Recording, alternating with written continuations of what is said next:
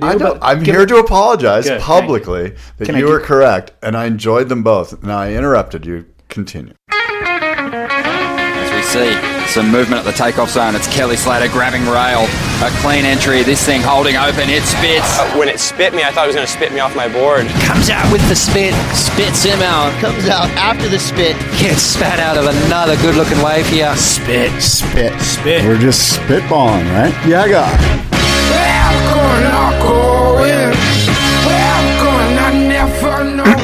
Excuse me. Yeah, guy. Good morning. It's Tuesday. It's March 28th. And you're listening to Spit. All Things Spit, the Spit podcast.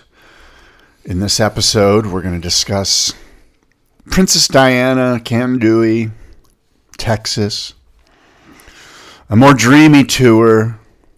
The Margaret River Pro, by the way, starts today, and much more. David Lee Scales, good morning. Scott Bass, wonderful morning to see you, man. It's been so long. You've been out of the country, running an international business and brand at this point. It's quite impressive. We haven't even talked since the boardroom show, Del Mar, which we do need to talk about. Yeah, there's a bunch sure. to cover. I'd be surprised if that wasn't on your list.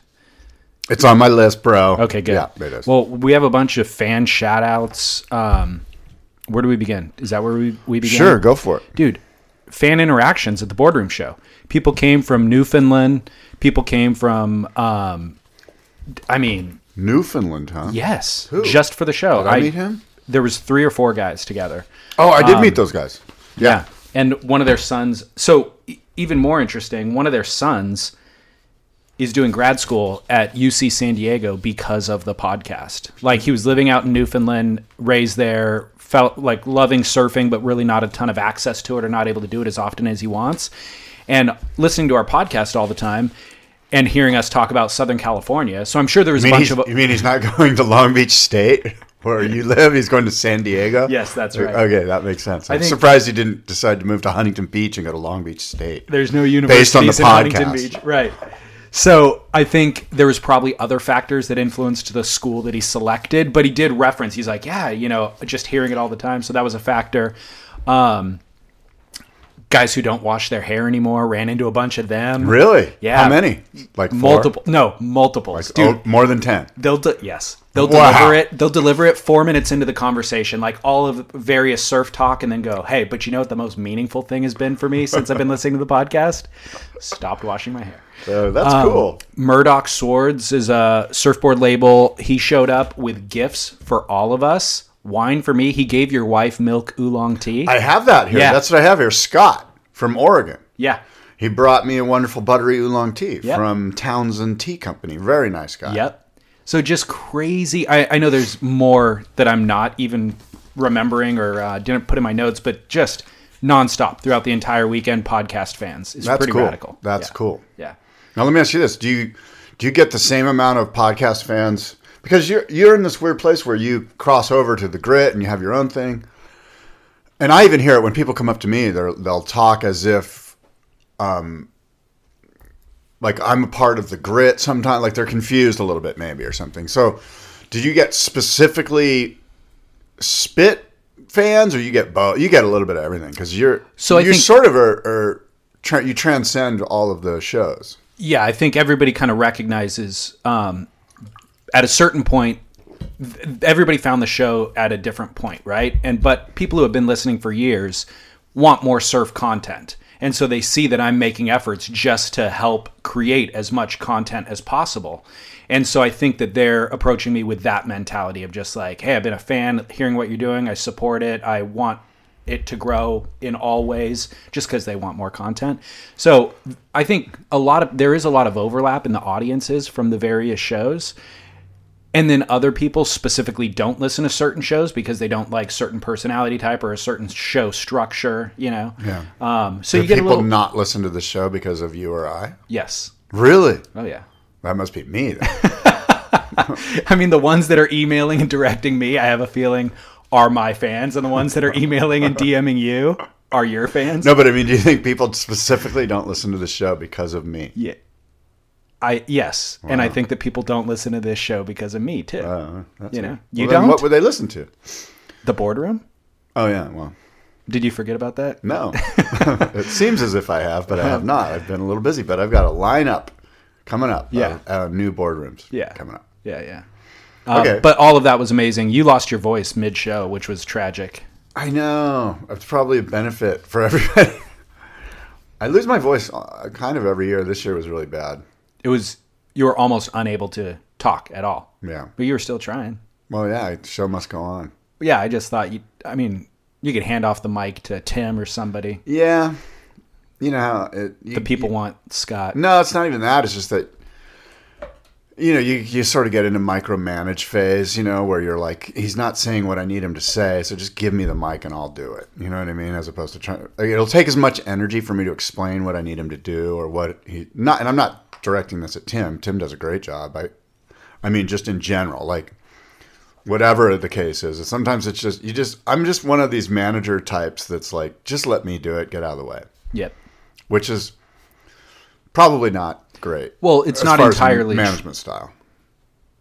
I hear what you're saying. It's not entirely true because you do delegate a lot at that show. Yeah. I mean, Tim, Tracy, these guys are all like really running big Yeah, they do great. parts of the show. Yeah, they do and well. there's a lot of other minions as well. Yeah. Or just not derogatory. I'll tell but, him you called him minions. Yeah. They'll like that. I'll go, yeah, the guy with the chop up who doesn't wash his hair, he called you a minion. Well, there's dozens of people running around with tasks, Yeah. Anyway, I would love to hear your thoughts on the show. My impression was it was the best one that I've ever been a part of. I don't even know how to really articulate or define it. It was just that the energy was positive. Yeah.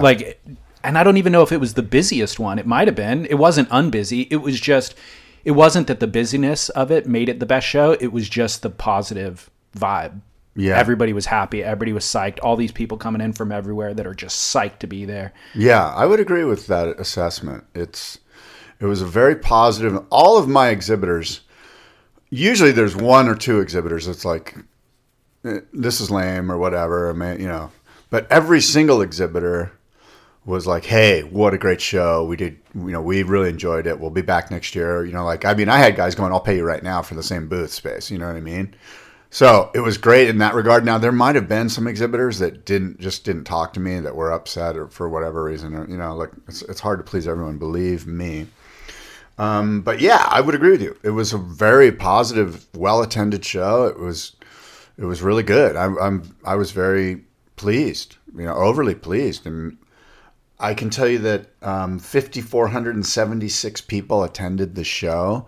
That includes exhibitors and basically everyone, 150 booths. We had 97 exhibitors fill 150 booths. And there was Fun Waves for the demo morning. Sustainable Surf did that. Ryan Birch, of course, won the Icons of Foam Shape-Off presented by US Blanks, where we honored Australian legend Wayne Lynch, which was really great.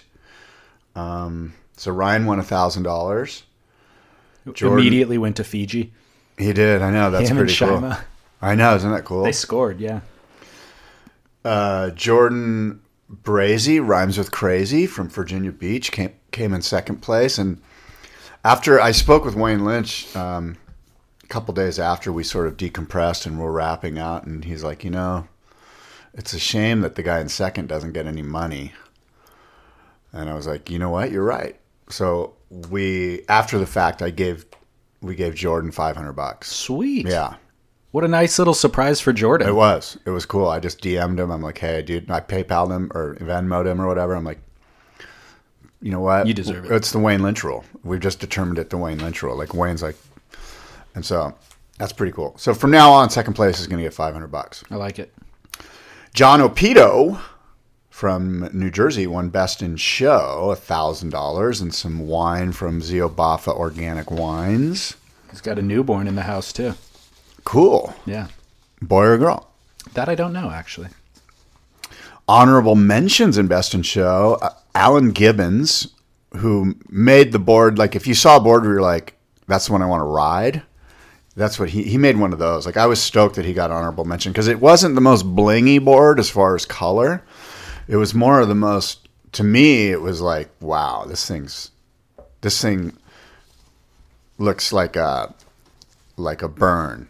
deep six or something, like one of those ones from Australia that they're still making over there. Dale Wilson. Yeah, there's another guy. There's a couple guys that might have been Byrne proteges or were inspired by, or were making those Cole Smith deep sixes back in the late 70s. I'm trying to remember the names. I wish I could remember. I want to say Phil. Phil, or don't know. Anyway. Well, Dale Wilson, who worked with Al, and has he's making the Burning Spears label, I think, with Al's son. Mm-hmm. But Dale's doing all the lamination. I interviewed while I was there, and I'm going to publish that eventually. But really gets in deep. Oh, Phil Myers. I'm sorry to interrupt. I just remembered. Okay. Go ahead. Okay. Phil Myers. Yeah, I'm going to publish that episode, but he gets in deep to not only Al's story, but channels and why they work and why you can apply them on all sorts of different things. And it's pretty interesting with different fin setups. That sounds neat. So Alan Gibbons and Jeff Lausch, Doc, Surf Prescriptions. Those guys are both the honorable mentions. And as you know, frankly, all the boards in the Best in Show are insane. Like there's not a bad one. It's it's a tough task for the people that vote on that. And it's always very close. And frankly, usually the guy that wins only wins by one vote. Like it's, you know what I mean? It's so spread out. It's never like a unanimous decision that this guy won. It's like the guy who won got 10 votes. The guy who got second got 9 votes. You know what I mean? It's like pretty close. And then, of course, the auction, we sold a bunch of vintage surfboards and a Michael Hinson Rainbow Pintail, a Maui gun, sold for $26,000. That was insane. The high-selling board of the auction. Crazy. But yeah, besides all those little data points, it was really, I think you're right. I think it was just a really good, powerful show. And hopefully we can do another one like it next year, Often at the end of the weekend, I feel exhausted and just like, man, I need to take 2 or 3 days just to decompress.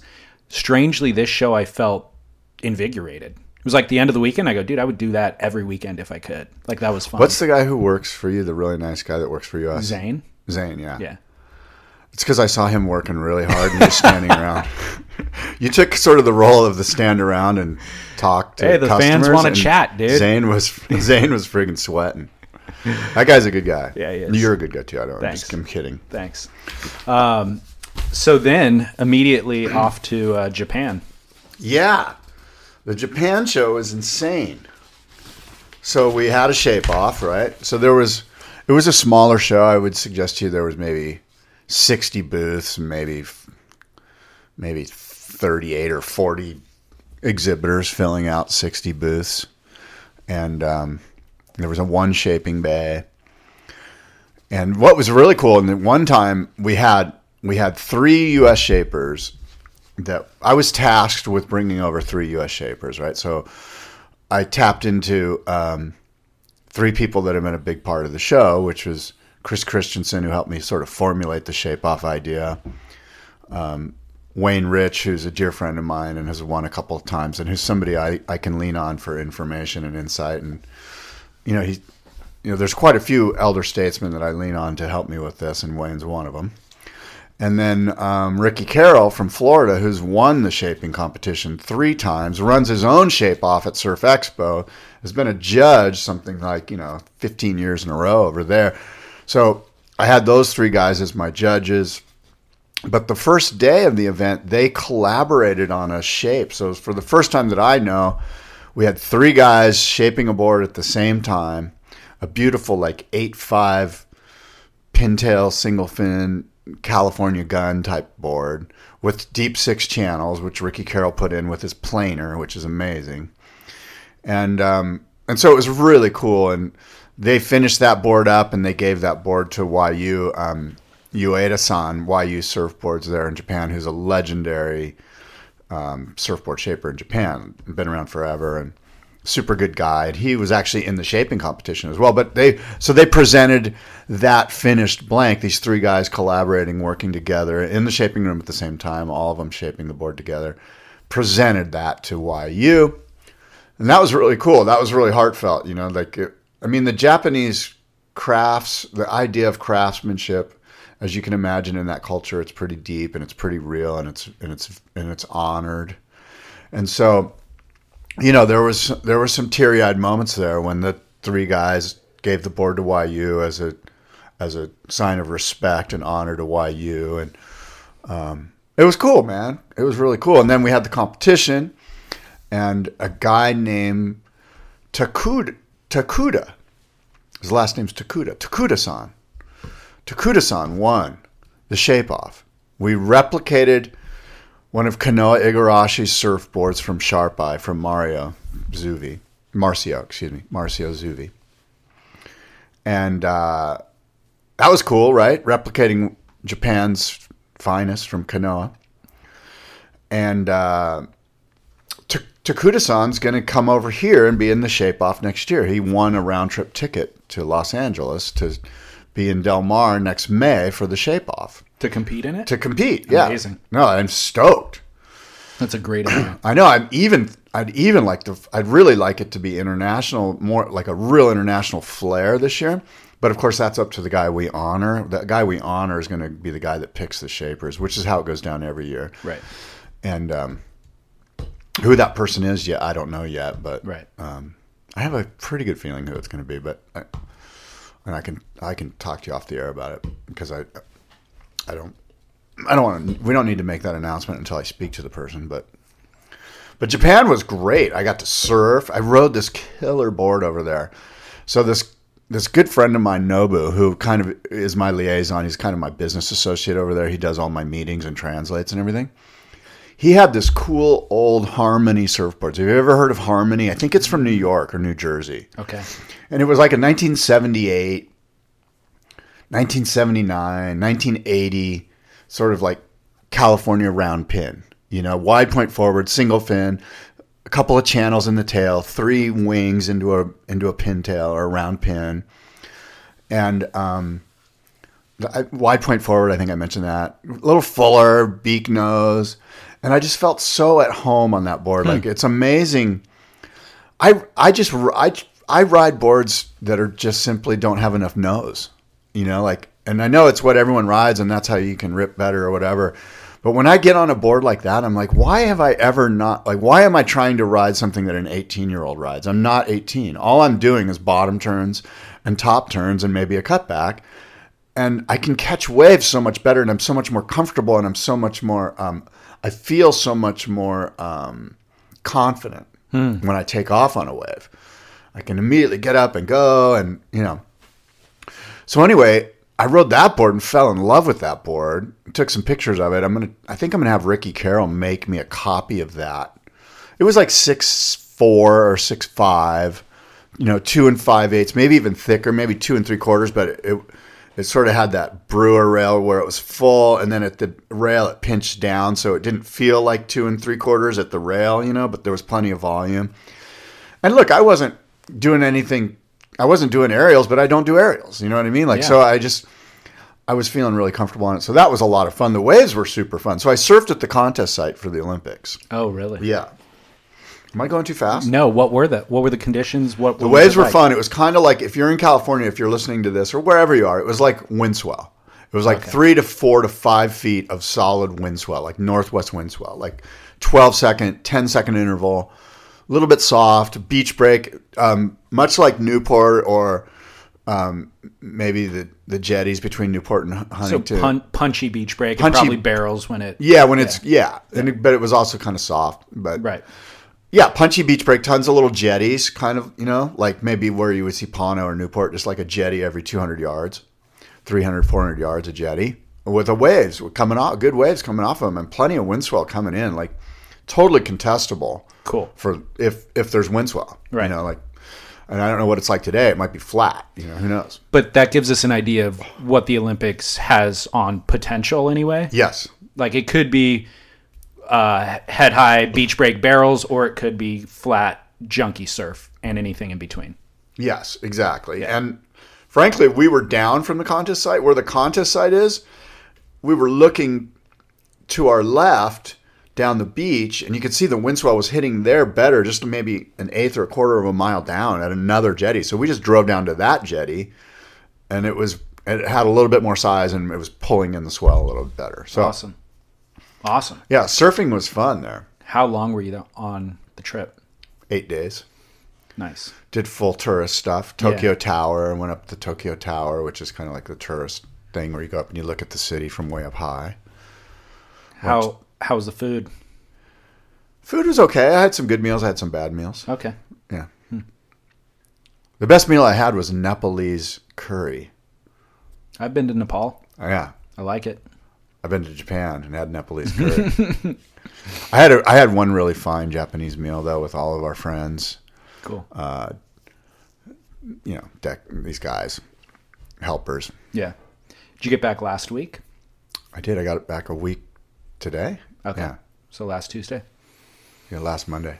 So you're fully recovered. I had no jet lag, dude. Freakiest thing I've ever had. What? Yeah.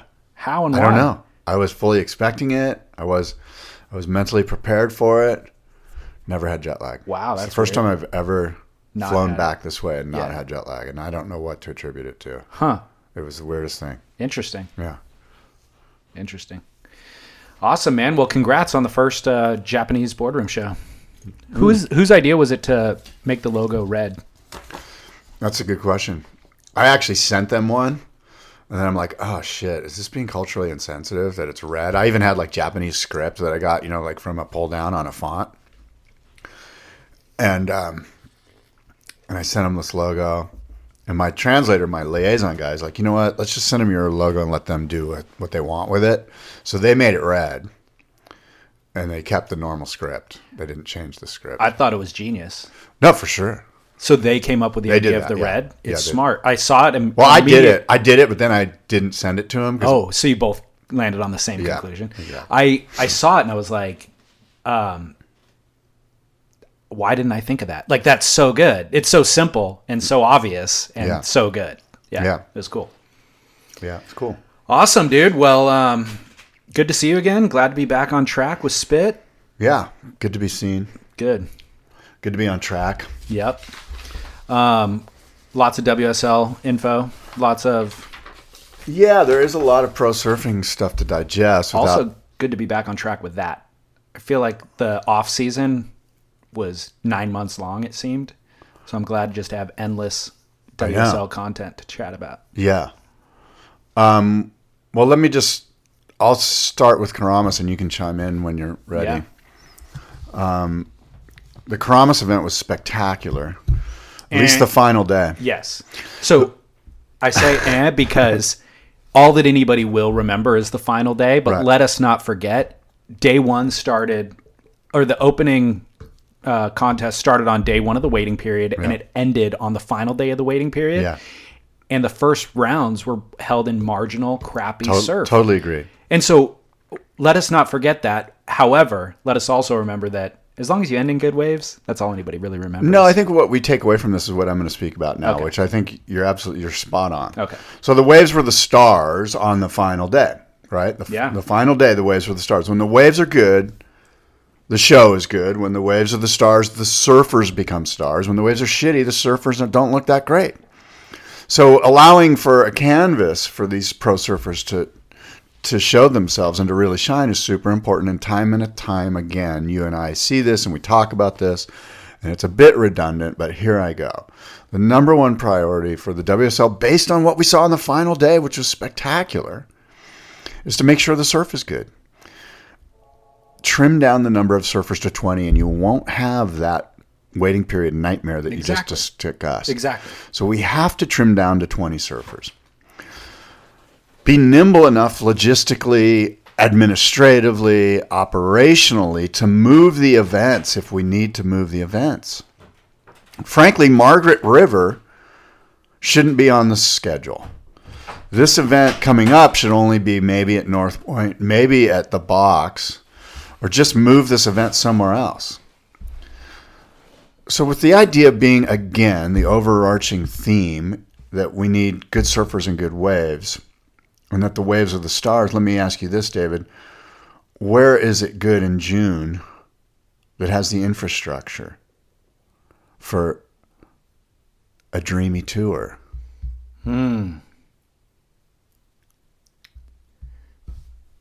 Probably a number of places. Yes. What are you thinking?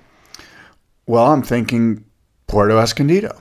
I'm thinking Tavarua. Yeah. I'm thinking Kandui. Kandui Island, I think, could handle an event. It would have to be 20 surfers. yes. Yeah. So think about this: 12 events on tour. So you and I are constantly satiated. Snapper, and by the way, the sponsors are satiated. Snapper, Bells. You got to have Bells. I've given up hope on ever replacing Bells. Bells is never going to be replaced. It is. And you to just be got to honest- embrace it. Well, and this year it delivered on the goods. Yeah, I agree.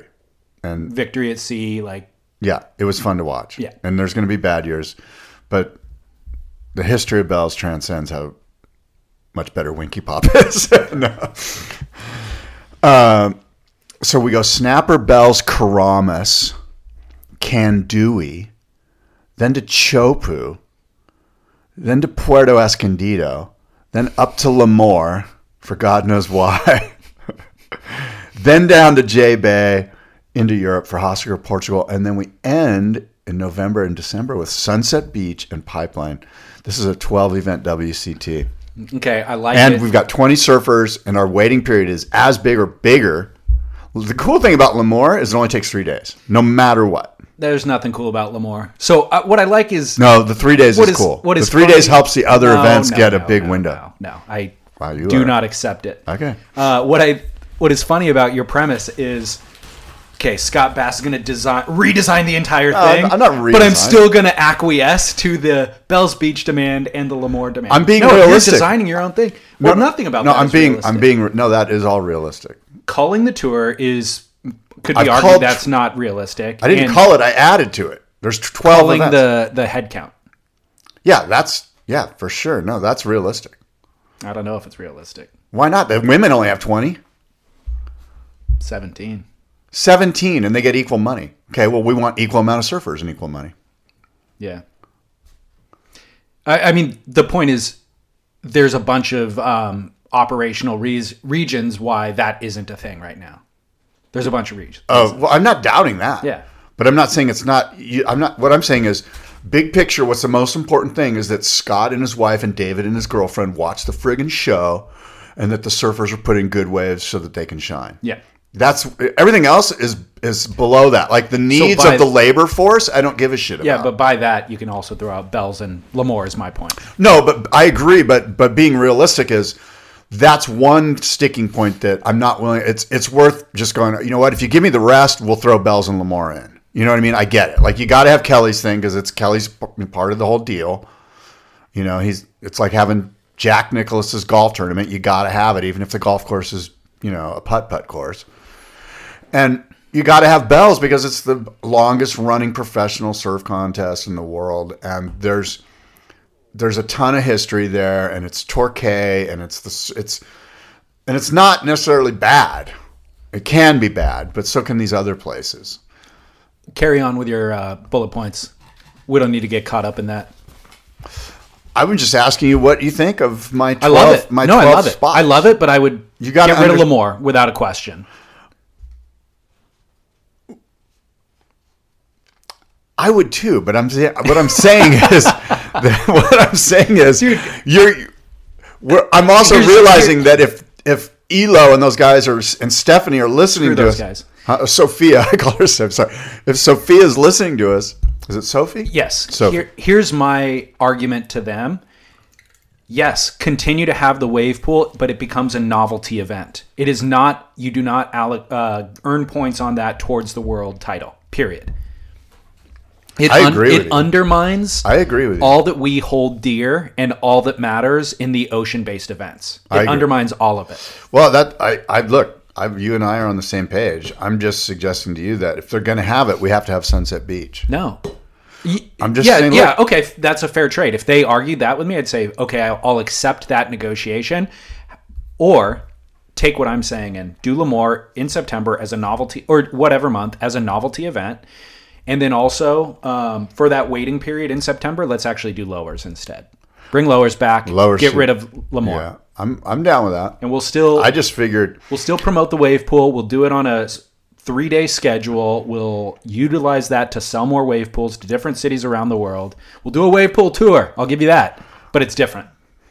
I was looking at, look, I agree with you. I was just looking at it like, look, let's get them down to, let's eat this elephant one spoonful at a time. Let's just get them to admit that Sunset Beach needs to be on the tour, that Margaret River needs to be off. Yeah. And that we need to have Tavarua and Kandui on. By the way, all of a sudden we've got an equal amount of lefts and rights on tour. If you could only pick Tavarua, like Cloudbreak or Kandui, what would you pick? I'd go Cloudbreak. I don't know. Have you ever... No. When was the last time... Do yourself a favor, go onto YouTube and find epic Kandui lefts. It's mental. I've been in contests there. We produced a contest there. It was mind-blowing. Yeah. Is that the OP Pro? Yeah, the OP Pro Boat Challenge. And, I mean, it's kind of a toss-up. To my mind, that comes down to this. We're already at Keramas. Let's just fly out to Kandui. You don't have to fly to Fiji. And it assumes that there's infrastructure on the island, which I know there is, for 20 surfers on Kandui. And I think there's enough uplink. They can get enough shit going on there. And you just sit there for a month. Or whatever, Yeah. It's kind of a toss-up. But this is what we do know. Tavarua is friggin' expensive. That's why it's one of the things where they're like, shit, it costs WSL a ton of money to do the Tavarua event. I mean, honestly, isn't it nickels and dimes? The difference between nickels and dimes? I mean, when you're at that level and you're chasing kind of the sponsor licensing deals that they're chasing, I don't think T&E is the stop point. I agree with you. But I do think that it makes more sense logistically for everyone to just go from Bali to the Mentawais. But in your fantasy scenario, it's not a fantasy. This is going to become reality. Okay? But we're not real, like your hairdo. We're not going to factor in those small choices. Like, we're going to go to the best waves in the world. Period. I sort of have my operations hat on a little bit. I'm sorry. So my thought is, I'll hear you out for Kandui, and obviously I would love to see an event there. What I do like about Cloudbreak is just how much more variety there is on that wave. Like, yes, there's a barrel section, but yes, you get opportunities to do turns. And the barrel section, sometimes it's perfect. Sometimes you got to really navigate it. Like, all of that chaos to that. It's a perfect wave that is very difficult to surf. You're absolutely right. I will say this. It's as or more difficult to navigate the barrel at Kandui, and there isn't a moment that you're allowed to do an off the lip. Everything is balls to the wall, which is super exciting to me. That's just super exciting. Like, okay, look, I'll see an off the lip at Keramas. I get it. I'll do your air there. Right. Yeah. Okay, I'm in. I like it. Yeah, but the big thing is, let's trim this thing down. We got to get down to 20 surfers. Yeah. I looked at the list the other day. The bottom half of the tour right now, I don't need to see them. Yep. And there's a couple guys on there that I wish were in the top, but aren't, after 3 events. But that's on them, dude. If they don't, I mean, honestly. Who's not in there? Griffin. Griffin's like 24th or 26th or something. And I mean, Slater wasn't in it for 3 years. I know, it's kind of unfair to look at it after only 3 events, but I think after 12 events or 11 events, we can go look. You had your shot. You failed. Right. You failed. Right. And frankly, the top 20 is cool. It looks great. And it's pretty even. Like, there's like 4 USA surfers. There's like 7 Brazilians. There's 7 Australians. There's 3 French guys. There's Jordy. But below the cut line right now, David Silva, Jack Freestone, Jacob Wilcox, Joan Daru, Jesse Mendez, Leonardo Fioravanti, Reef Hazelwood, Ricardo Christie, Griffin Colapinto, Ezekiel Lau, Jadson Andre, Soli Bailey, Caio Abelli, Sebastian Zietz. All would make great sales reps. We're going to do a category called Future Sales Reps. Wow. Burn.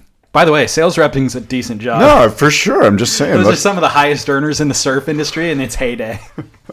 No, I'm just saying. Classic Bass, dude. When you're hiring for a small business, you want to find quality professionals that are right for the role, and there's no faster or effective way than through LinkedIn Jobs. Your time and capital are precious, and there is a powerful resource that can help you focus on what you're good at and integrate people into your team seamlessly to help grow your business. LinkedIn Jobs has created the tools to find the right professionals for your team efficiently and for free. LinkedIn isn't just another job board. Everyone is already on LinkedIn with their resumes and references, and now LinkedIn has designed a hiring platform to connect you with candidates specifically qualified for the job that you post about. More than 1 billion professionals meticulously organized to connect people by skill set to help us all advance our position. 2.5 million businesses already use LinkedIn for hiring, and 86% of small businesses get a qualified candidate within 24 hours. It's that fast, easy to use, and effective. LinkedIn Jobs can help you write job descriptions, filter the right person to you, and give you the tools to help you interview them like a pro. LinkedInjobs.com/surf is where you go to post your job for free. Yes, totally free. That's LinkedInjobs.com/surf to post your job for free. Terms and conditions apply. By the way, the Karamas event, my wife and I planned a whole like date night around it. And that was my wife's doing. Dude. And you know why? Because of Kelly. Like the Kelly factor was like the Tiger factor. It was She's like got a thing for Kelly? No, but I think everybody does. I think Kelly, Kelly brings people. All you got to do is look at the beach when Kelly's in the heat. There's It brings husband and wives together. It does. Kelly. Yes, it does. What a romantic. So we scheduled a date night and we watched the whole thing. It was insane. What'd you guys eat? We had what did we have? We had she had like an olive and prosciutto and like a appetizer sampler kind of thing, you know. Like it. And I'm on the paleo thing too, so I had Olives and I had meatloaf, bacon wrapped meatloaf. Okay. And a meatball. Meatloaf and a meatball? Yeah. What? Yeah. Was it from I the have same a- recipe? You just formed No. one in a loaf and one in a ball? No. Actually, my wife makes the most amazing meatballs. Like they're insane. Like they have veal, ground pork, I think obviously some hamburger, and then some prosciutto or pancetta, and like it's like a gourmet meatball recipe. It's insane. Awesome. It blows your mind. Did you do candlelight? No, TV light. We And- watched it on the big screen. You know, So no music. Just trying to set the scene for the listeners. dude, the heart music flutters through our look when we. Ronnie Blakey's silky vocals were the soundtrack for your guys' romance Oh God! date night. We turned it down a little, I think. Wise. Well, that's funny that. So, the Slater factor. Should we talk about Slater, or do you have more? Okay. No, that's fine. What are your I'm just saying that. when the waves turn on? Yeah.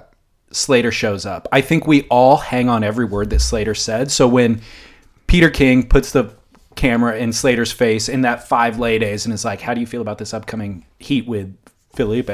And he says, I'm not going to lie down for him. I'm bringing my A game. And he's like, he even said, the internet really shook me up by being critical of my performance in the last couple events. And, I'm not going to lie down for these guys anymore. Like, I'm coming to rip his head off, essentially.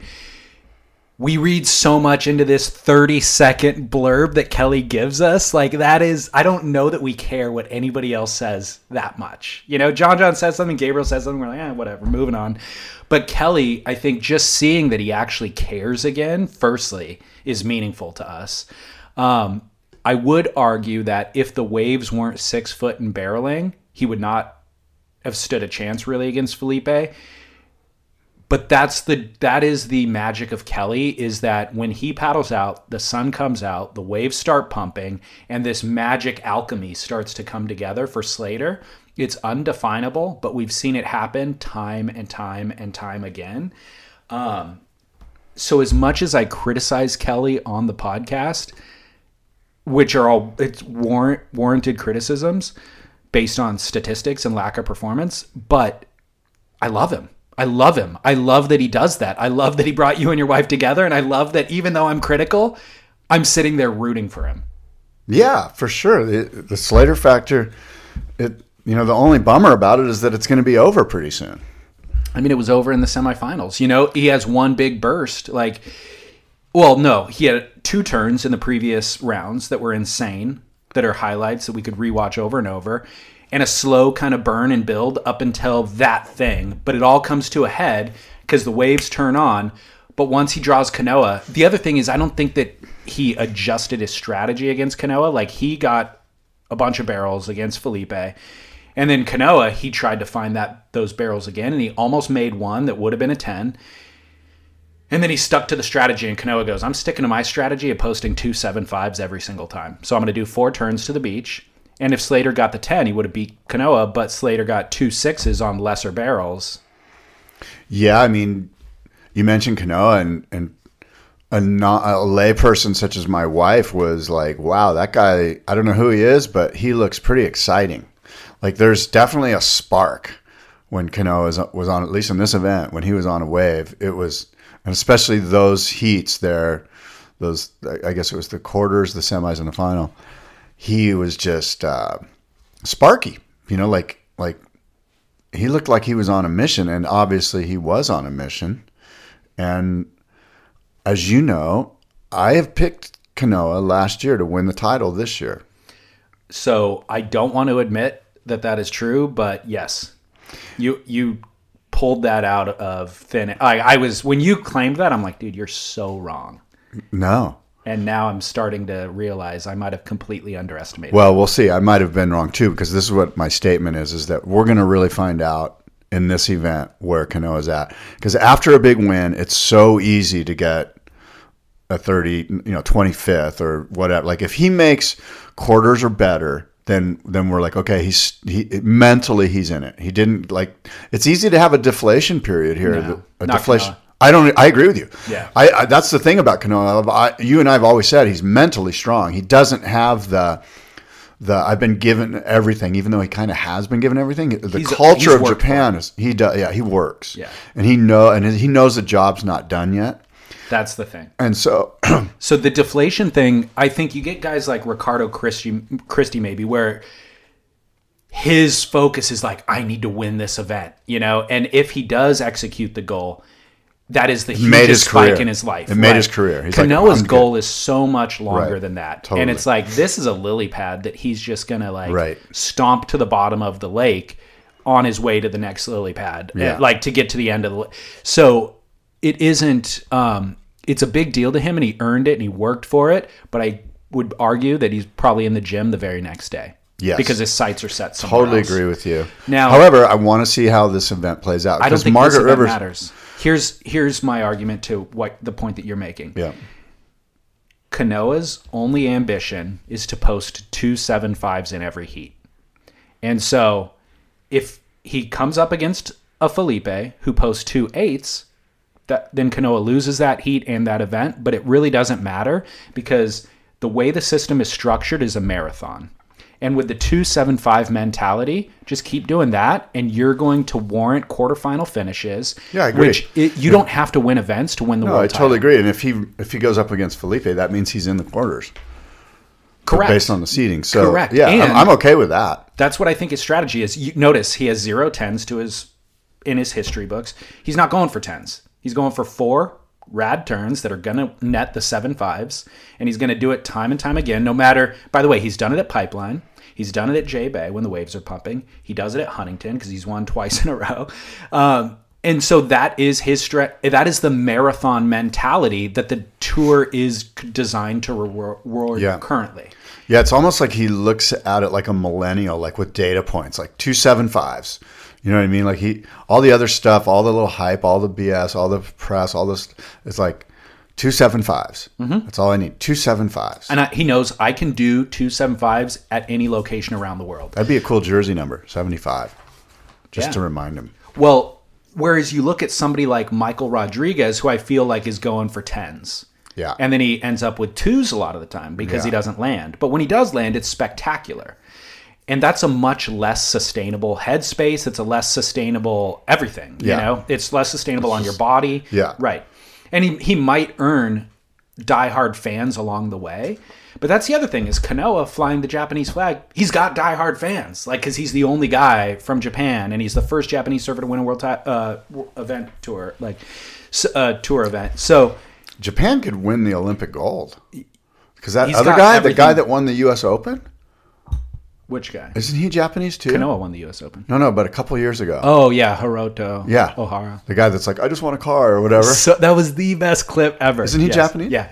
Like, that would be a pretty sick Olympic team right there. Think about that. I mean, as you stated last show, the Japanese Typhoon is building. Like, there's a bunch of dudes. Yeah. There's a bunch of dudes.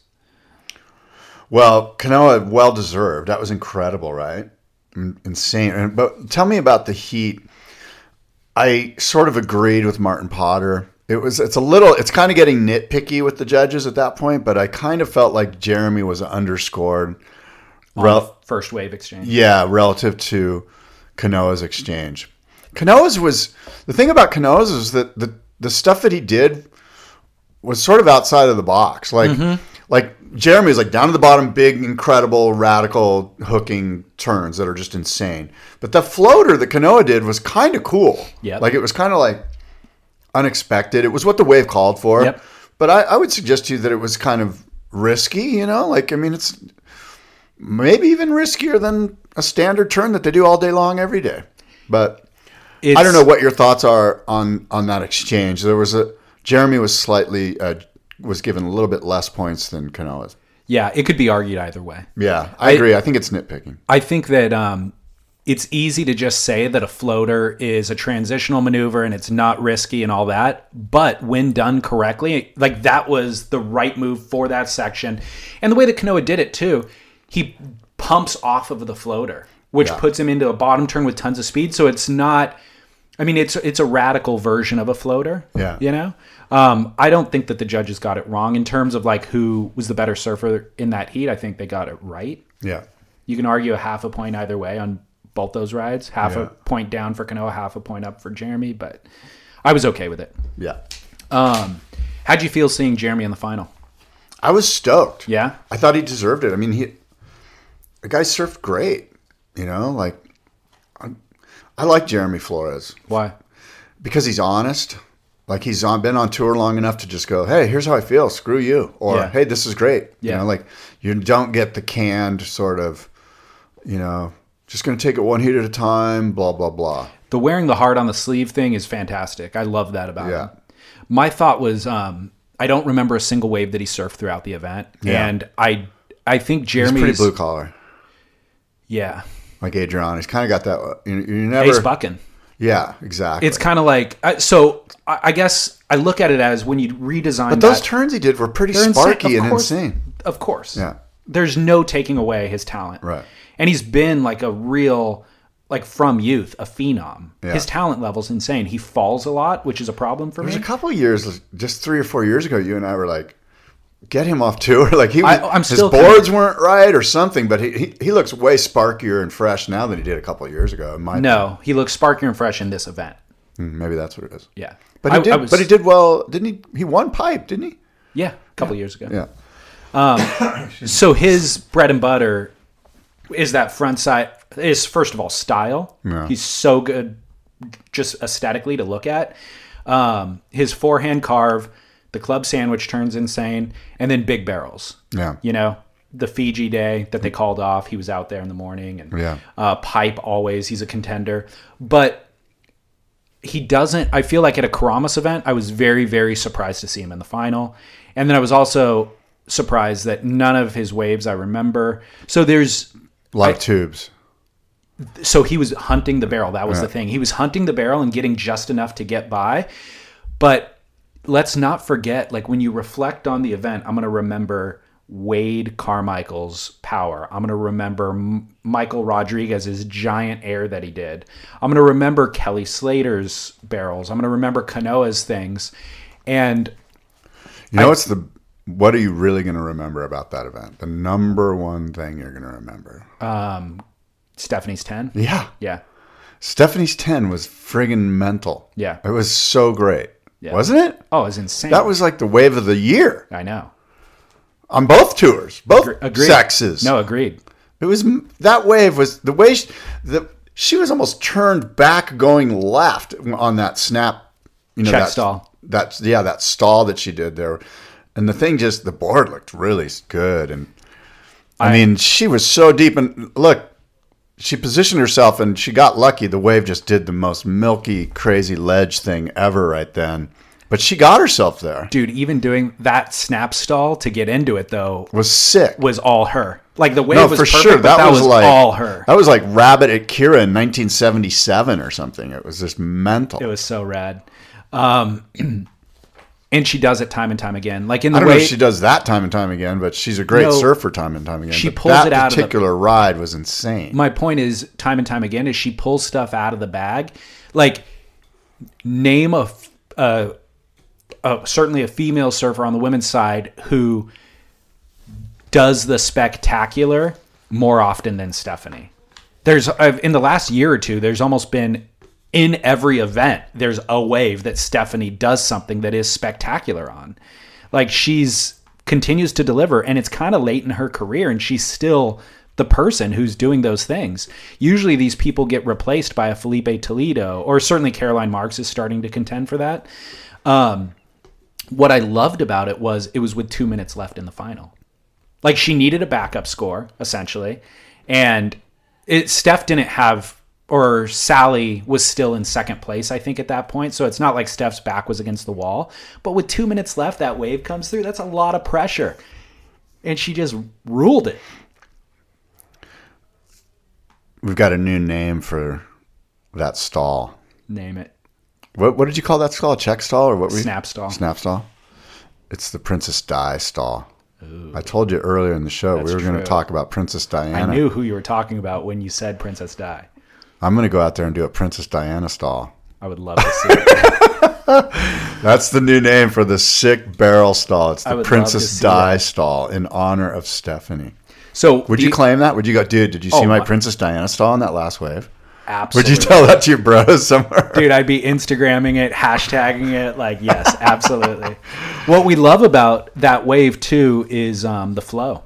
Yeah. She got up, like, knowing that thing was doubling up. She didn't just nurse it. She did a huge snap off the first section, off the bottom, things doubling up, boom, snap stall, which is a risky thing to do, by the way. Like, because you could fall on the snap, and if the double up comes up too quick, you can't adjust for it. And then immediately out of that, like you could see a breath of like claim in her face, like, oh, that was insane. Bottom turn into the end section that was actually coming at her. Yeah. Like, it wasn't an easy section to hit. Yeah, and she cracked the thing. Yeah, she did have a little moment there of elation. Yeah, elation and of, I want to celebrate that barrel, but oh shit. And she had to get back on the horse real quick and hit that thing. It was beautiful. Perfectly surfed wave. It was. Yeah. What a great ride. Yeah. The Princess Di stall. Yep. By the way, how about the board that Kelly Slater was riding? Aquila Ipa? Yeah. Perfect.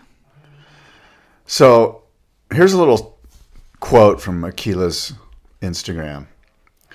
I haven't been that engaged watching a contest in a long time. It's usually easy to just watch, but to feel a certain connection is pretty rewarding. Once the board leaves me, I have no control, only hope that the long hours at the factory has a profound effect on the water and translates to a feeling. We now have a starting point with direction for the 5.8 thruster and the 5.5 twin that Kelly Slater is riding. End quote, Aquila Ipa. And then Kelly wrote this. Aquila, the board is so lively and fun. I thought for sure it would be too low volume for me, but it planes really well and just grabs speed from everywhere. Stoked, unexpected. Can't believe it took us this long to make a board since the old AK model we made at your dad's factory, and I think was 94. You should post a photo of that. Ha ha. End quote, Kelly Slater. So what's interesting here is that something that we've all known a long time, but is sort of out of the bag, I guess, is that Kelly's not riding stock Firewires on tour. He's riding custom-shaped Slater designs that are painted so that they look like stock Firewires. So, and I tell you what, Aquila Ipa's probably got orders through the roof. Totally. Beach Grip wrote a whole article about the boards, and like, here's the link link to order. Oh, did they? Yeah, Derek did. Like, here's the quiver. Here's the link to order a board. They're $550, which is crazy. That's too low. Yeah. Why did they do that? Because that's what he charges. That's silly. They got to raise the price. Aquila's got to raise the price. Yes. Yeah. That's wrong for the whole industry. Dude, when I was in Hawaii in October, I was shocked how inexpensive boards were. Like, and I'm talking we are shooting ourselves in the foot if we do that as a surf industry. Completely agree. So anyway, a couple of thoughts about that. I would argue that Kelly's lack of performance on tour over the last couple of years has been partially related to his diffused interest. Like, he has all these business interests.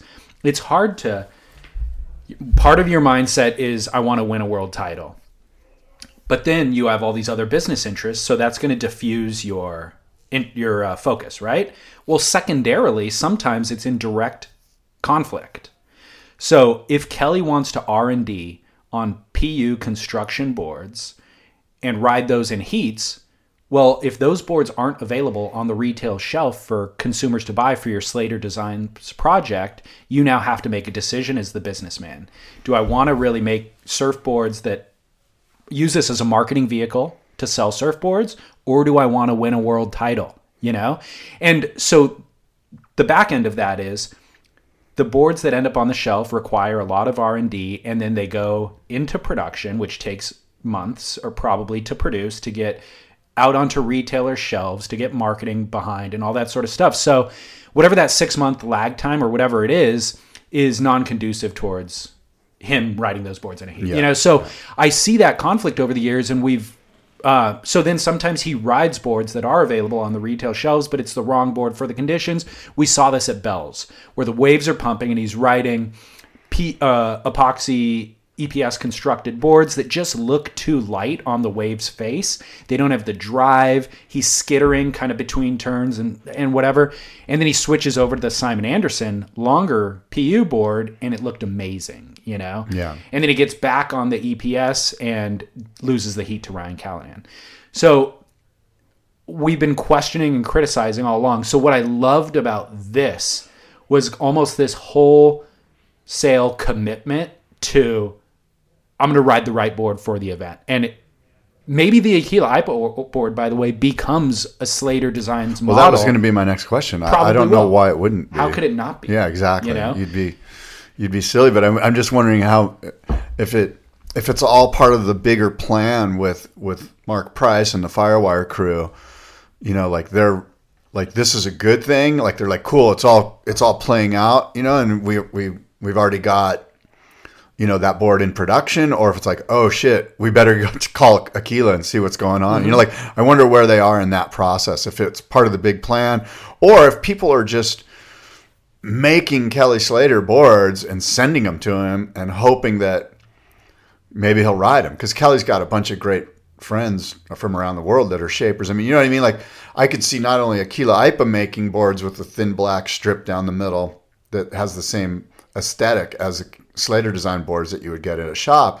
I could also see, say, like, I don't know, Jeff Johnston and Pat Ross and somebody in France, and, you know, like people from around the world that are already have his ear going, hey, I'm going to send you 4 boards. You know, like why wouldn't Kelly go, yeah, okay, maybe I'll ride them, maybe I won't, but, you know, or was this like a concerted, hey, you guys, I'd like to have Aquila make me a board.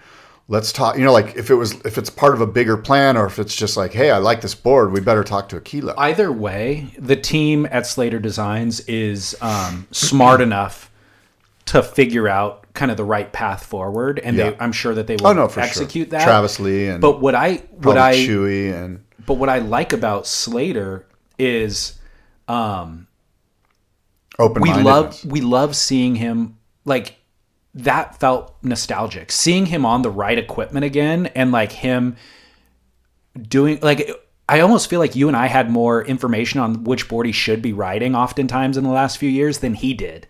And that was weird to me. Yeah. Like, dude, Slater, what are you doing on that board? Like, that looked terrible. And then the internet agrees with you and I, of course, and they've been, and so I loved seeing him just like going back to the basics, riding the exact right equipment, doing the carving 360, which we know and love from him. Yeah. The big torquing, full wrap, like in the hook, like a turn that nobody else can do, you know? Yeah. Like those things, and the board is allowing him to do those things. Yeah. Attunement with his equipment is something that we haven't always seen in recent years. And I was concerned that part of that was that diffused interest between winning a world title or the business interest. This had all felt coalesced. Yeah. And it was like, oh, Slater of old. He's back again. And his heart's in the right place. And like his focus on the winning the thing and like trouncing Felipe is in the right place. This is who we know and love. Yeah. I was thrilled. Yeah, no, for sure. Everyone was. I mean, it was a win, you know? Yeah. The one other detail that I'll mention about Slater and part of his success against Felipe, the waves turn on and they're barreling. And I've seen him do this at Pipe and I've seen them do this at Chopu and Cloudbreak. He picks unmakeable waves. And he didn't make them in that heat against Felipe, but Felipe's looking for perfect waves. Yeah. Kelly's not. Kelly's looking for imperfect waves. Yeah. And he pulls in, there was one of them in that heat where he like navigated 4 foam ball closeout sections. Yeah. And there was one last section that he didn't make. Felipe wouldn't have gone on that wave. And even if Felipe did go, he wouldn't have made the 4 sections Kelly made. But I love that Kelly's always looking for the unmakeable, impossible thing, because that's what 10-point rides are made of. Yeah, you know exactly. And he's made a million of them. He's made dozens of them over the years. Yeah, many times you see him take off, and you're like, God, why is he so deep? I often catch myself going, what's he doing being so deep? But you know, and he falls out of the sky. Yeah, he does a lot of. Yeah, he gets back into it, and then he like. And then we scream, and they end up on highlight reels for years. Yeah, and so that's what we love about Kelly. That's just some smart like he does that on purpose. It's the essence of surfing. It's the essence of competitive surfing. It's what the wave pool doesn't allow. It's what the wave pool doesn't even have. You're on a real anti-wave pool run, bro. Do you disagree? Have you? Well, you've ridden that wave. Kind of. I ate it on that wave. I think that wave's friggin' awesome. Oh, it's so fun to ride, no question. But it's what the wave pool, that thing that we're talking about of Slater, that is all of every highlight reel that we all want, that is what 10-point rides are made of. Yeah. The wave pool does not have the capacity to offer. Yeah. And that is why the wave pool undercuts the rest of the tour. All right. By the way, I'm going back to the wave pool. Shut up. Yeah. On June 21st, Surf Aid International is having a Surf Aid Cup at Kelly Slater's Surf Ranch.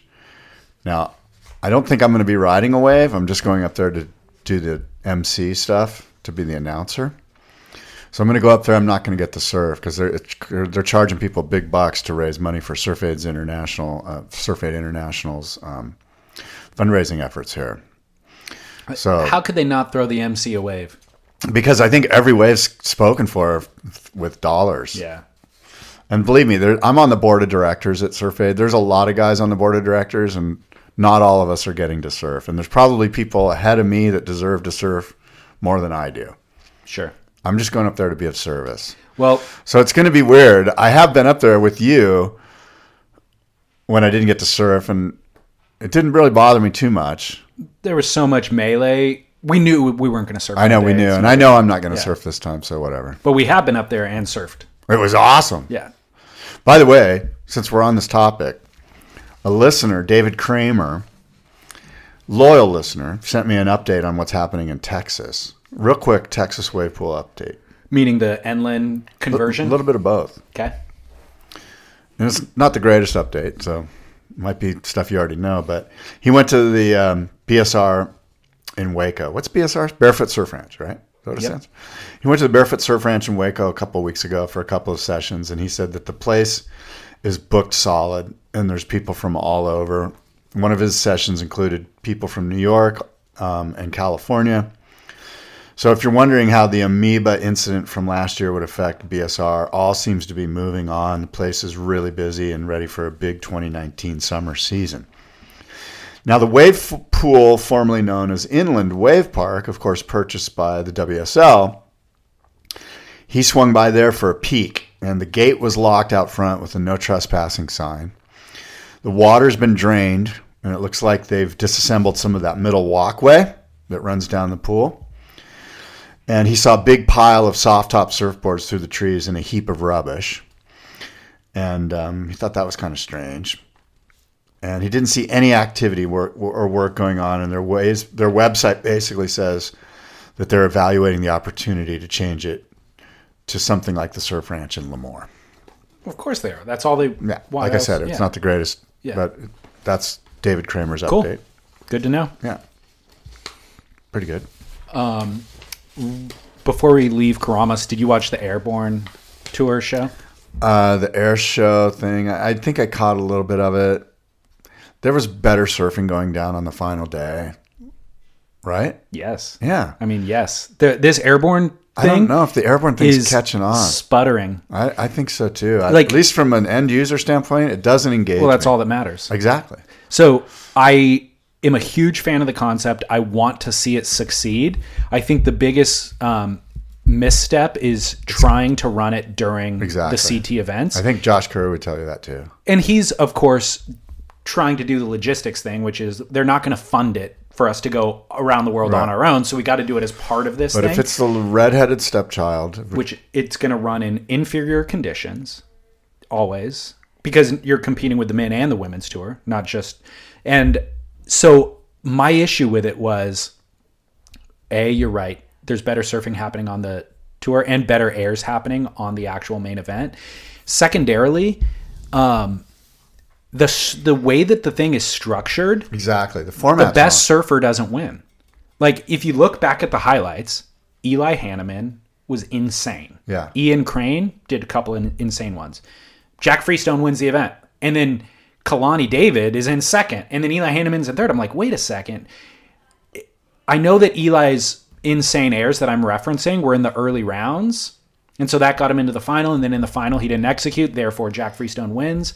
But still, something's amiss.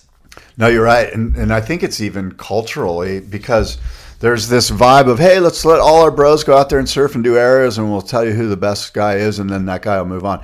This whole sort of feeling of like it doesn't feel like a contest. You know, it just feels like let's just send out some guys and let them go free surf. Well, it's like, well, then just let them go free surf. Like You're still imposing a structure on it. So either impose the structure or don't. Exactly. It's like either do it right with like a firm structure that creates rivalries and creates, oh, this guy hates going up against this guy, you know, or don't do it at all. Yeah. But this whole thing of, hey, you're going to wear a jersey, but let's make it fun and free flow and you can play your guitar between heats and do yoga. Yeah. It's like, no, I don't want that. You know what Yeah. I want? I want competition. Yep. You know what I mean? The hockey's on. I'm going to watch the Stanley Cup. Which is exactly why 2 CT surfers have won the first 2 events. Because those guys have that mentality that you're talking about. They're like, I need to actually land something. Mason Ho goes out there. He's like, I'm throwing caution to the wind. Who cares about landing? You know, and he obviously wants to land, but ultimately he doesn't land, and then he doesn't make it into the final, or he doesn't even. So yeah, the whole thing it's a needs to problem. be basically who does the best air. Just one air over. I'm fine with that. 5 heats or whatever. Like there's no moving on. Right. It's just like everybody's going to go out. We're going to give whatever the amount of time is for 6 guys at a time or whatever. Yeah. Whoever does the best air wins. I'm fine with that. Boom. So playing The into problem with that, sorry to interrupt, is that there isn't this apex dramatic moment at the end. right, it doesn't But- build to a crescendo. Which is the problem with the whole thing in the first place. So this dovetails exactly with that. What's up with that giant nut bag, by the way? You're not the first person that suggested I have a giant nut bag. Scott brought in a gallon bag full of seeds and nuts. This is what I eat, bro. And then he tried to offer me some. Hey, you want some of my nuts? No, dude, I do not. I said, you want some of my nuts? They're really good. Yeah, I know. The mics were not on, and I declined. I was like, I'm never saying yes to that again. Paleo. Fool me once, shame on me. Dovetails exactly with what you're talking about. Kalani David for his semifinal heat. Did you see this? Dude, they're hour-long heats, right? Yeah, that bores me. He shows up 15 I minutes heard about late. this, yeah. It was silly. He shows up 15 minutes late, and the commentators, the camera's following him down the beach. The commentators are laughing and commenting on it. He grabs his jersey. He's walking as casually to his surf contest that he's 15 minutes late for, as I've seen people like walk to the refrigerator from the sofa. And I'm thinking to myself, hey, Kalani David, you have no sponsors on that surfboard. You're in Bali. This is an opportunity for you to A, get paid just right here in front of you. And then number two, woo the industry with your immense talent, by the way. And your professionalism. Put some heart into it, kid. Get out there. Show up on time. Run down the beach. Land in air. Like, what are you doing? Like, I wanted to rip my head out. Part of me loves the fact that surfing is that aloof. Not me. But that makes me want to throw up. But then a second part of me is like, dude, seize this opportunity with both hands and run as fast as you can forward, because you have the talent to win this thing. And was he late on purpose, you think? Or was this an act? Or was he just wasn't an act. I don't think he was on purpose. I think that he maybe is that lackadaisical to where he doesn't have an alarm clock every morning and he doesn't have to be anywhere every day. What time was it? What, you can't wake up at 7 o'clock in the morning? He was 15 minutes late to his 60-minute heat. It was so ridiculous. But he ended up getting second, right? Didn't he? Yeah, which again is shocking and an indictment of the format. I mean, he's that talented. Yeah. They were saying he's a pro skater. Yeah, is that true? I don't know if he still is, but yeah, before he got some weird disease and injury, spent some time in a hospital, which derailed his career. Well, that sucks. But he, up until that point, was like the dual threat, you know? Speaking of time in a hospital, Sonny Garcia, they put on Surfline today that Sonny underwent surgery to have a tracheotomy tube put in so they can feed him through that way instead of through his nose, I guess. And I'm not sure if that worked out or not. I don't think it did, but important thing is that he's got good vital signs and apparently he's making movements which are positive. And his daughter put out this whole thing on Instagram, which is pray for Sonny Garcia. So here's my question to you. Do you pray? Yes. Will you pray for Sonny's body to heal? Yeah, and more than that. Yeah. Yeah. Because I did this. I prayed this morning. I saw her thing and I went, you know what I'm going to do? I'm going to pray. I'm going to pray for Sonny Garcia's body to heal, for functions to come back, for goodness to be a part of his life, all of that stuff, you know? Yeah. Which I thought was really cool, this whole concept of, because one is like, why not? What do we got to lose? You know what I mean? What do you got to lose? You know what I mean? Like the most disingenuous prayer ever.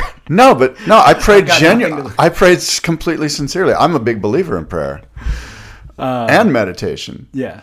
But my point is that if you're listening to this and you're like, I don't believe in God, and you won't catch me praying, and if I do pray, it ain't going to be for you know what I mean. Like I don't. So what I'm suggesting is that the listener should be open-minded enough to pray. Just pray by yourself for Sonny to heal. Yeah. I'm trying to help the daughter along here. You and I are. Right. We're going to get the listeners to just quietly say a prayer for Sonny Garcia. That's all I'm saying. I've gotten questions from people about what's up with the media blackout. Like, why has nobody talked about Sonny? The only thing we see about Sonny is pray for Sonny and something happened, but nobody says what happened, right?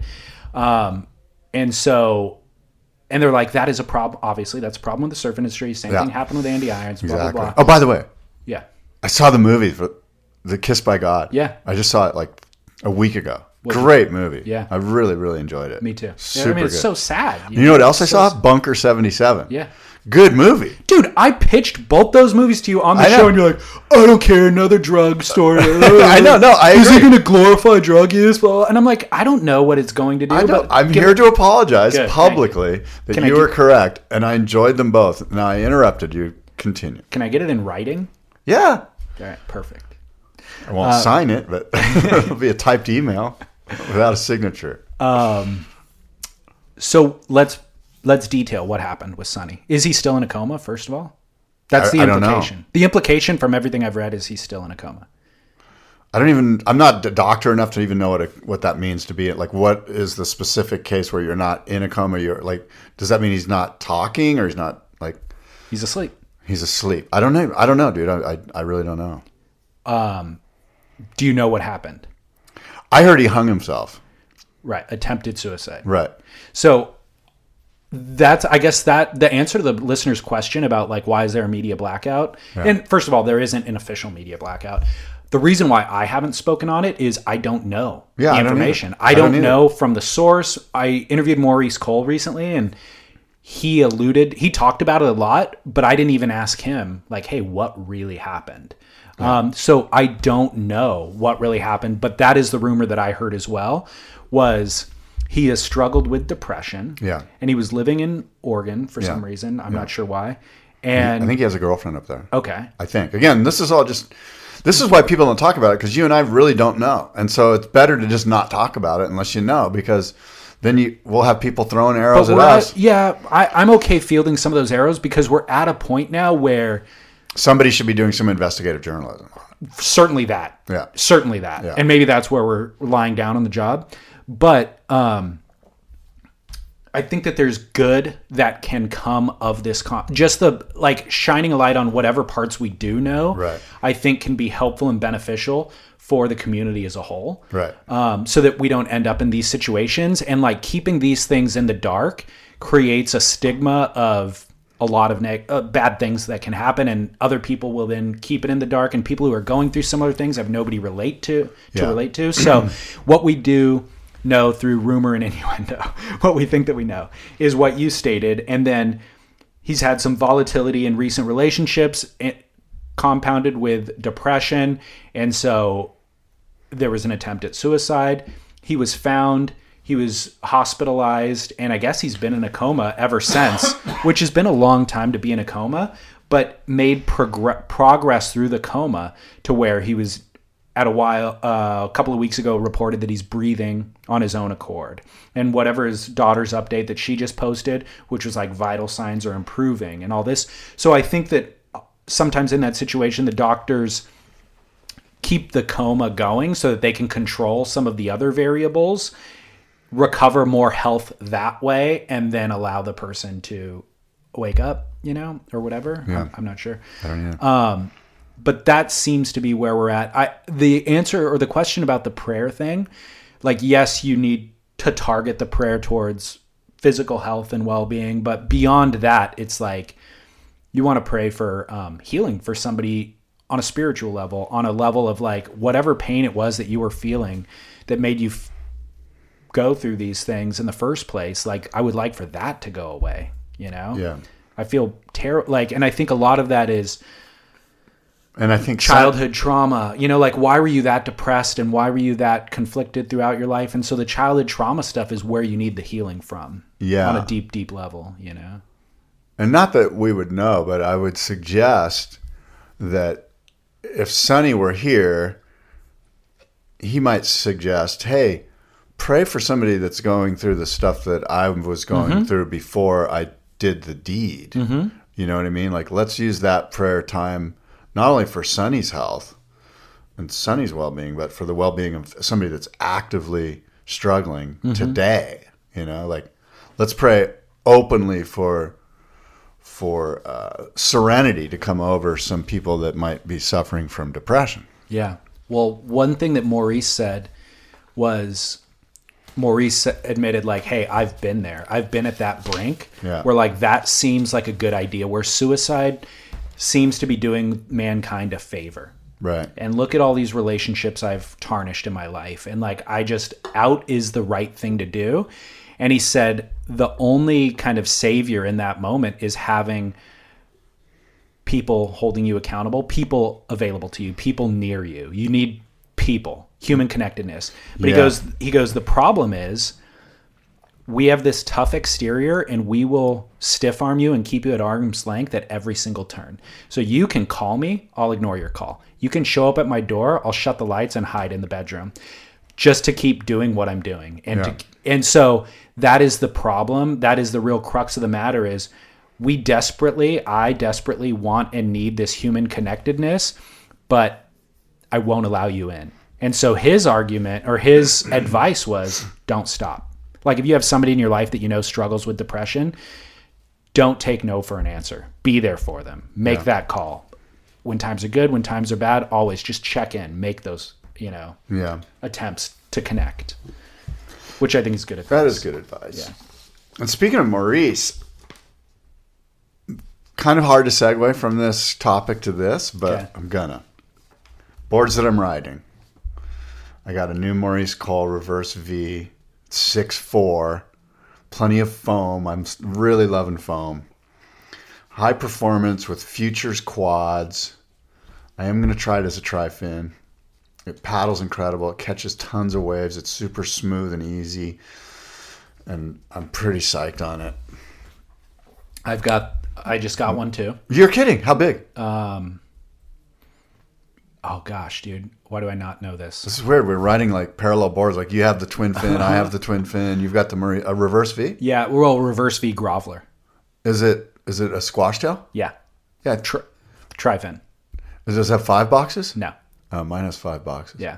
When you say groveler, do you mean it's like wider? Like, he called it a reverse V Groveler. Oh. Like it's designed for these local waves here. Maybe that's what mine is. It's too. a little bit more foam. Mine's got flat, foam, like it's flat deck. A little bit more foam up in the nose. Yeah. Almost a very slight beak. Not fully beaky, but not like rolled up.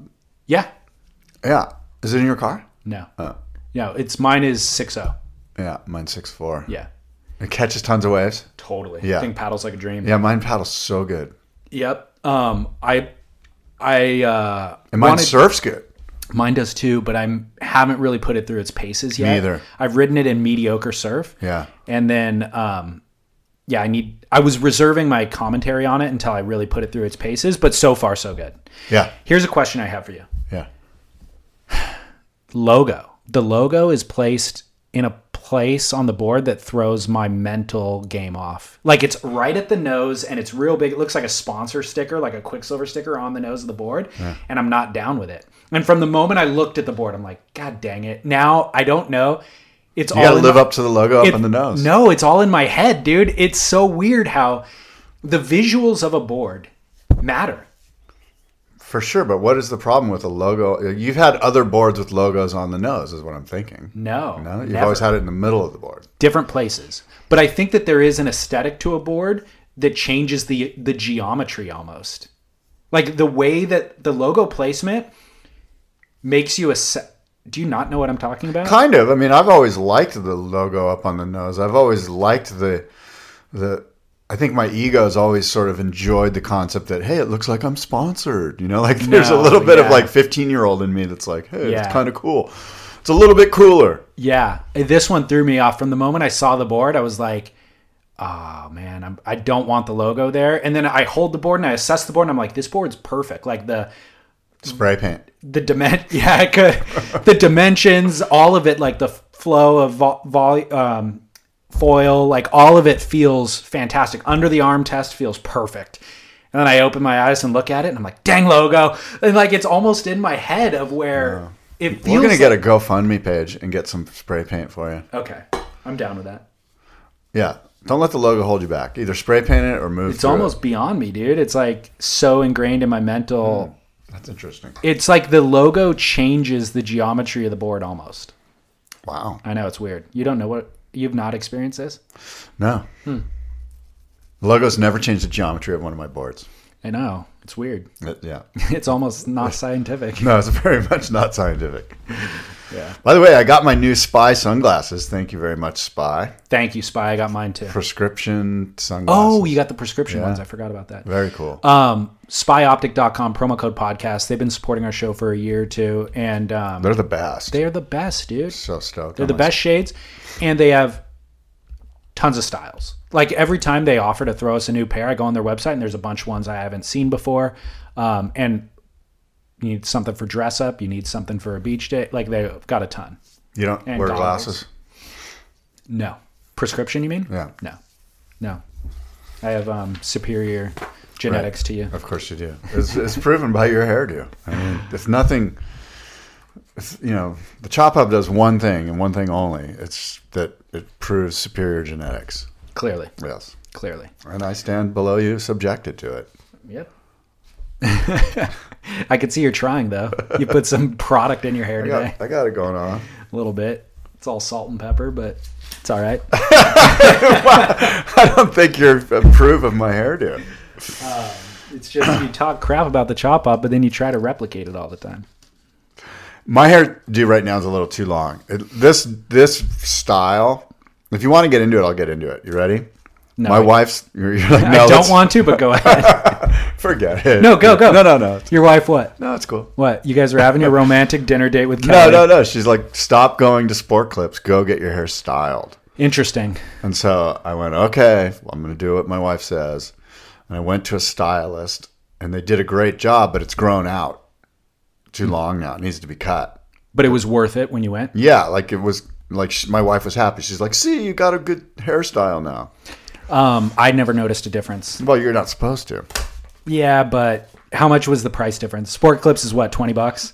Yeah, and then the haircut's like double. 40. Yeah. So I've gone through that experiment myself a couple of times where I'm like, I'm a grown man. I should like pay for a decent haircut, you know? And asked a few friends, got on Yelp, like tried to figure out who can. Yeah. And because I feel like I have healthy, full head of hair. Like I should have a decent hairstyle, you know? You kind of got a receding hairline now. No, not at Well, all. I'm Get sorry out. to tell you Dude, this. I'm going to have my hair till I'm 80. Like, What's your dad look like? full head of hair. What about your grandfather? Full head of hair. All right. Nice try, though. So, I'm so seeing something. no, you're not. But every time I go and I pay $40 and $50 for a haircut, it's no different than the $20 haircut. Right. And I've tried 3 different stylists, and none of them can do it. And they'll spend an hour, and it looks exactly the same as the girl that charges $17. I think the girls at Sport Clips are good. Yeah, Don't get me wrong. Totally. What happens if we start to lose our hair? Not you, me, together. Do we go This is full not a- bald? Like when do you go, you know what? I'm going full bald. I'm shaving the whole thing. Everybody. Shaved with a goatee. Yeah, it's a good question. Shaved head with a goatee. I can't imagine you with male pattern baldness. This is a very funny experiment for me to stare at you right now and try to imagine Yeah. the cul-de-sac. Not good. I don't think it works. Cul-de-sac. I don't think it works for I've you. never heard cul-de-sac before. I don't That's think a it works good for call. you, dude. I'm sure it doesn't. No, I think you go full bald. Full bald with a hat? You go Lex Luthor, dude. Right. Full bald with a visor. You have to abandon the visor at that point too. Oh, yeah. because for of sure. sunburn. Well, yeah, the visor's, yeah. Man, yeah. You better Lex Luthor, Add what a that to- great actor that guy was. add that to your list of prayers, dude. That you don't lose that Well, glorious no, I salt and don't pepper ever head of pray hair. for myself. I always pray for God's will to be done in my life. Now, let me ask you this. What are you watching on TV? I got a new one. Me too. Fleabag. Really? Yeah, it's so Is it on good. Netflix? Amazon Prime. What's it about? This woman who has a bit of a like middle age, struggling in London, really kind of questionable moral and ethical code and standards, and is like seeking validation through random sex oftentimes. And like, Oh my God. she's kind of the black sheep of the family, and like her sister's always bailing her out, but it's hilarious. Oh, so it's funny. It's dark comedy. Dark comedy. Dark comedy. British comedy. Dark. Yeah. Okay, so I'm watching Dead to Me. I loved it. Oh, you've seen it. I watched the entire season in one weekend. Okay, so loved it. we've seen 2. You like it? At first, I was like, after the first episode, I was kind of like, whatever, until the very last scene where they hooked you. Mm-hmm. And then I'm like, oh my God, this thing's kind of going in a way different direction. I didn't realize it was almost like a suspense now. It's like Yeah. it's almost like a thriller. Yep. Did And I- you finish it yet? No, I've only Oh. seen 2 episodes. Oh, you got a bunch ahead of you. Yeah, It continues to kind of zig and zag. Like it seems ends in like- a very different place than I saw. Oh, good. I love that. So it's, and I like Chris- those 2 actresses. Christina Applegate, Yeah. Linda Cardellini, Yeah. and then James Marsden is the dude. Steve. The good-looking, Yeah, successful. yeah. Yeah. And it's set in my backyard, our backyards, which is kind of cool. Yeah. Yeah. It's in Laguna Beach. Yeah. And Newport. I don't claim Newport or Laguna. You can. Fair enough. Guys in Huntington do that. Yep. trying to upgrade. When are you getting married? Well, there's no date on the horizon, Scott. This is better than the last time we asked. It wasn't a hardcore no. Yeah, I mean, lots of shifts and moves on that front, but nothing, no wedding date planned. All right. Scott, Well, until fondling next his time. bag over there. Oh my God. Okay, until next time, adios and aloha.